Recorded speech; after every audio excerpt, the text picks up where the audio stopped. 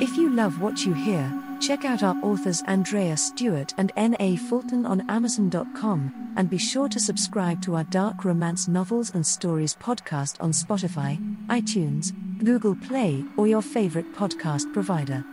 Learn more about us at audioiron.com.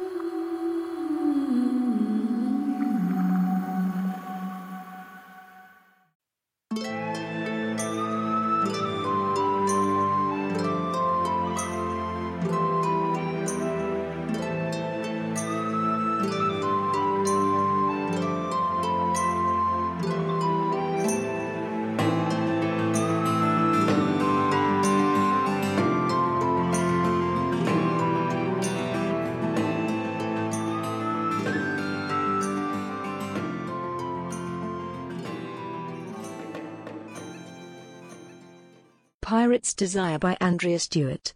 Chapter 3.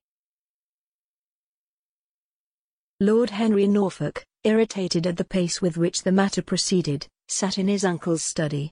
It had been almost 4 weeks, and still Black was a free man.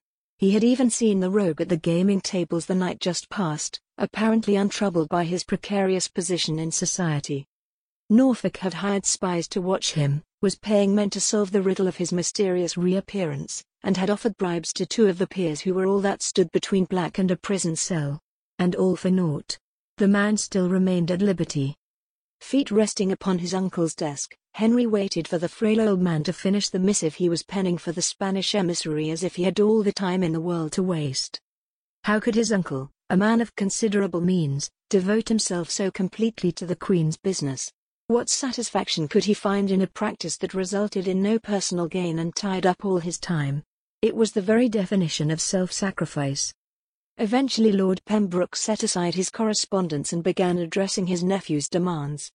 The matter is being investigated most carefully, my boy. The Crown has little doubt Lord Black is guilty of his uncle's murder, but a trial requires 2 witnesses and at the moment we have none. Norfolk could not believe his ears. You are waiting for others to confess to a murder Lord Black committed. What sense is there in that? Arrest him and press him for the truth. Do you not have ways of encouraging a man to confess? Henry dropped his feet to the floor and stood up.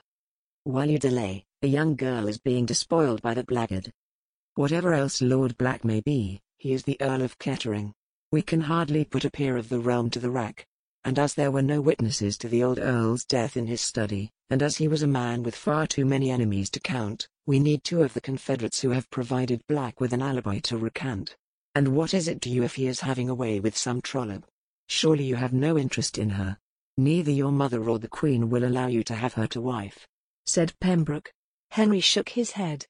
"It's nothing like that, uncle. She is an entirely innocent creature. I seek only to protect her. The girl has a brother. If she is being interfered with, let him settle the matter. I forbid you to call the Earl out. We both know your mother would die of a broken heart if anything happened to you. You are her only child, Henry, and you have put her through far too much already.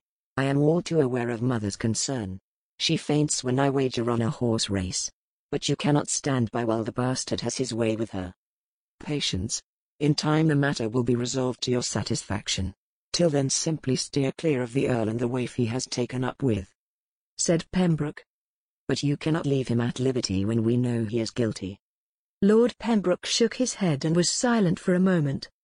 "In recent years I had often doubted your character, and yet here you are defending some country maid as though your very life depended upon it. It is good to see you have acquired a conscience, my boy. It was a very long time in coming." Norfolk made no response. How could a man in his uncle's position be so blind? The old man leaned forward to point a gnarled finger at Henry. "But you mark me. Stay well away from Devon Black. You may be a match for men about town, but this new Earl is of an entirely different breed. You are not to call him out. I will take it much amiss if you involve yourself in this matter in any way. Of course I won't invite him to the Green. I will not treat a rogue as a gentleman when he is clearly anything but. Since you command me to wait, and assure me justice will be done, I will master my impatience." As always, Henry lied to his uncle easily and without regret. Since the Crown wouldn't arrange a speedy execution for the brute, Henry would simply take matters into his own hands and find another way to kill him. This was London and there were any number of ways a new Earl could die. Lord Norfolk watched Devon Black emerge from his coach and step into the rain that poured from the midnight sky like water through a sieve. As Norfolk's spy had predicted, the man had arrived at the stroke of midnight. He was dressed in rough dark clothes, like a common tradesman, and he appeared unarmed. Norfolk watched as he paused to say something to his driver and then waved the coach on its way. The Earl boarded one of the dark ships that lurched and bobbed in the swirling river. He spoke to a crewman who was standing guard. A moment later the man went below, returning a short time later with a taller fellow. Together Black and the tall man left the ship, heading into one of the alehouses alongside the wharf from which light and music poured. Henry and his pair of burly associates left the relative comfort of his hired carriage and walked down the cobbled street to enter the same establishment. They moved through the crowd of lecherous drunks and dirty serving women to sit at a rough-hewn bench in the back corner of the taproom. Norfolk turned so he could watch Black talk to the tall man, wondering what on earth such an unequal pair had to discuss. "That's the one then?" said one of the thugs beside him. "Course it's him. Don't be stupid," said the other. He was slightly smaller but somewhat older than his companion. Norfolk spoke to the oversized pair without turning his head. "Can you take him?" "And him being naught than a pawn sea lord, you'll be having us on," scoffed the larger man. Then, with a glance at Norfolk, he belatedly added, "Begging your pardon, sir." The other man was sizing Black up carefully. Eventually he said, "Man looks a menace true enough. He didn't come by the arms sipping tea, but he'll be no match for me and Merrick." A barmaid came by to offer drinks. She gave Norfolk a long slow look and gave him a good view of her breasts as she dipped to take his order. "I warrant the lady fancies you, my lord," said Jake as the girl moved away. He gave Norfolk a snaggle-toothed smile. "I want you to kill him," said Norfolk. "Follow him from the pub and slit his throat when you have him alone. £100 when the deed is done. Easy money for an hour's work." Jake studied Norfolk for a moment, then nodded. "We have a bargain, my lord." Norfolk rose from the table. He dropped a pair of silver coins before them to pay for the drinks. "Thank you, gentlemen. I look forward to hearing of our friend's untimely demise. I'll see you here tomorrow night to hand over your reward." Norfolk left without waiting for either man to reply. Black knew he was being followed from the moment he left the taproom. The pair of oafs had made no attempt to hide their hurry as he rose from his seat and walked to the door. Two big farm boys come to make a life for themselves in the city, he supposed. Ham-fisted, broad-shouldered, muscle-bound, tall. Ruffians for hire no doubt, and likely new to the city to boot. He felt his blood sing as he led them away from the pub and his ship. He turned down a silent street between a pair of warehouses. London seemed full of enemies these days, but these two were the first to present themselves in such a forthright fashion. He found himself wanting to thank them for giving him such a pleasant way to express his fury. They called out to him as he made a right turn into a dead-end alley. He knew this little cul-de-sac well because he owned the 3 warehouses that defined it. They were stuffed to the gills with French brandy, Spanish oranges, Italian fabrics, and Indian spices, along with chocolate, rum, and tobacco. In a few days the belly of his boat would be headed to the colonies, where some of this bounty would start to reward his crew for all their years of service. The rest of the goods in the warehouse would be sold across London. It was so easy for him to trade at a profit as an English peer. Reaching the end of the alley, he pretended to fumble with a locked door. He heard the men laugh as they approached. Clearly they thought him frightened. The truth was he had lured them here to die. When they were close enough, he turned. "Can I help you, gentlemen?" "Me and Jake were wondering if you had some coin you'd like to share with us, your lordship." Black smiled, turned to the smaller of the men.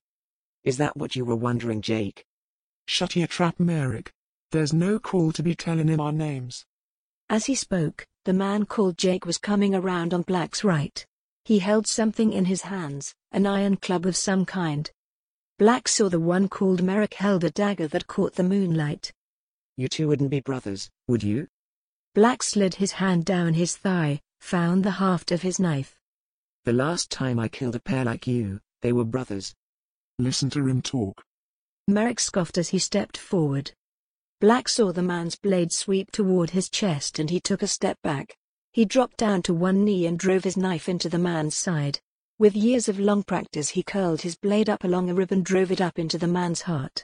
Merrick dropped like a stone. Merrick? Jake had raised the club over his head. His night vision must have been weak, because he did not seem to understand that his brother was already bleeding to death at his feet. Black grabbed the club and jerked on it hard, as if trying to wrench it out of the man's hands. Jake held on and was dragged forward into Black's knife. Black jerked the blade out, then drew it across the man's throat. He dropped Jake atop his fellow assassin while he was still striving to staunch the blood from his slashed jugular. Barely winded, Black looked around to ensure that he had not missed any other assailants. At the end of the alley he saw that a carriage was stopped. Its windows were dark, the driver a statue. Inside he could make out the shape of a man. He started toward the carriage just as it jerked into motion. Norfolk evaluated the results of his attack on Lord Black dispassionately. The man was obviously competent at defending himself. Of course, garden variety thugs were hardly a match for a well-trained man, but it was rather surprising that Black had dispatched these two in just a few seconds. His uncle was right. The Earl of Kettering was a killer. That said, Norfolk had no doubt that he could best the brute in a duel. He had decades of daily training under his belt, and had put more than a dozen in the ground. Lord Black was obviously a street fighter. He preferred to settle his affairs in dark alleys and in the dead of night with a short blade. Make him fight with a rapier in a cold dawn and he would fall as so many better men had before him. But a duel seemed out of the question. While his uncle lived, Norfolk could not go against him in the important things. It was tantamount to going against the Queen herself. Furthermore, Lord Pembroke was an elderly man with a vast personal estate. Henry was due to inherit much on the old man's death, including yet another title. There was no use jeopardizing all that over a cur like Black. On the other hand, it would be so nice to kill the arrogant bastard himself, preferably with the girl watching. He could imagine it so clearly. Black would bleed to death, she would hold his head as he gasped his last. And later Norfolk would take her brutally, as he described all he had done to have her.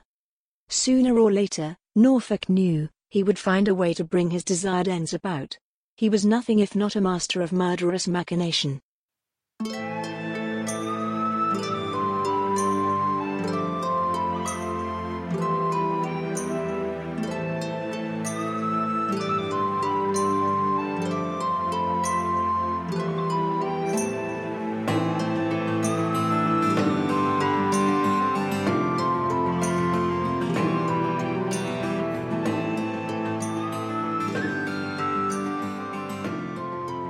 Pirate's Desire by Andrea Stewart, voice recording copyright 2019 by Nancy Fulton, music by Alexander Shavarev licensed from Pond 5.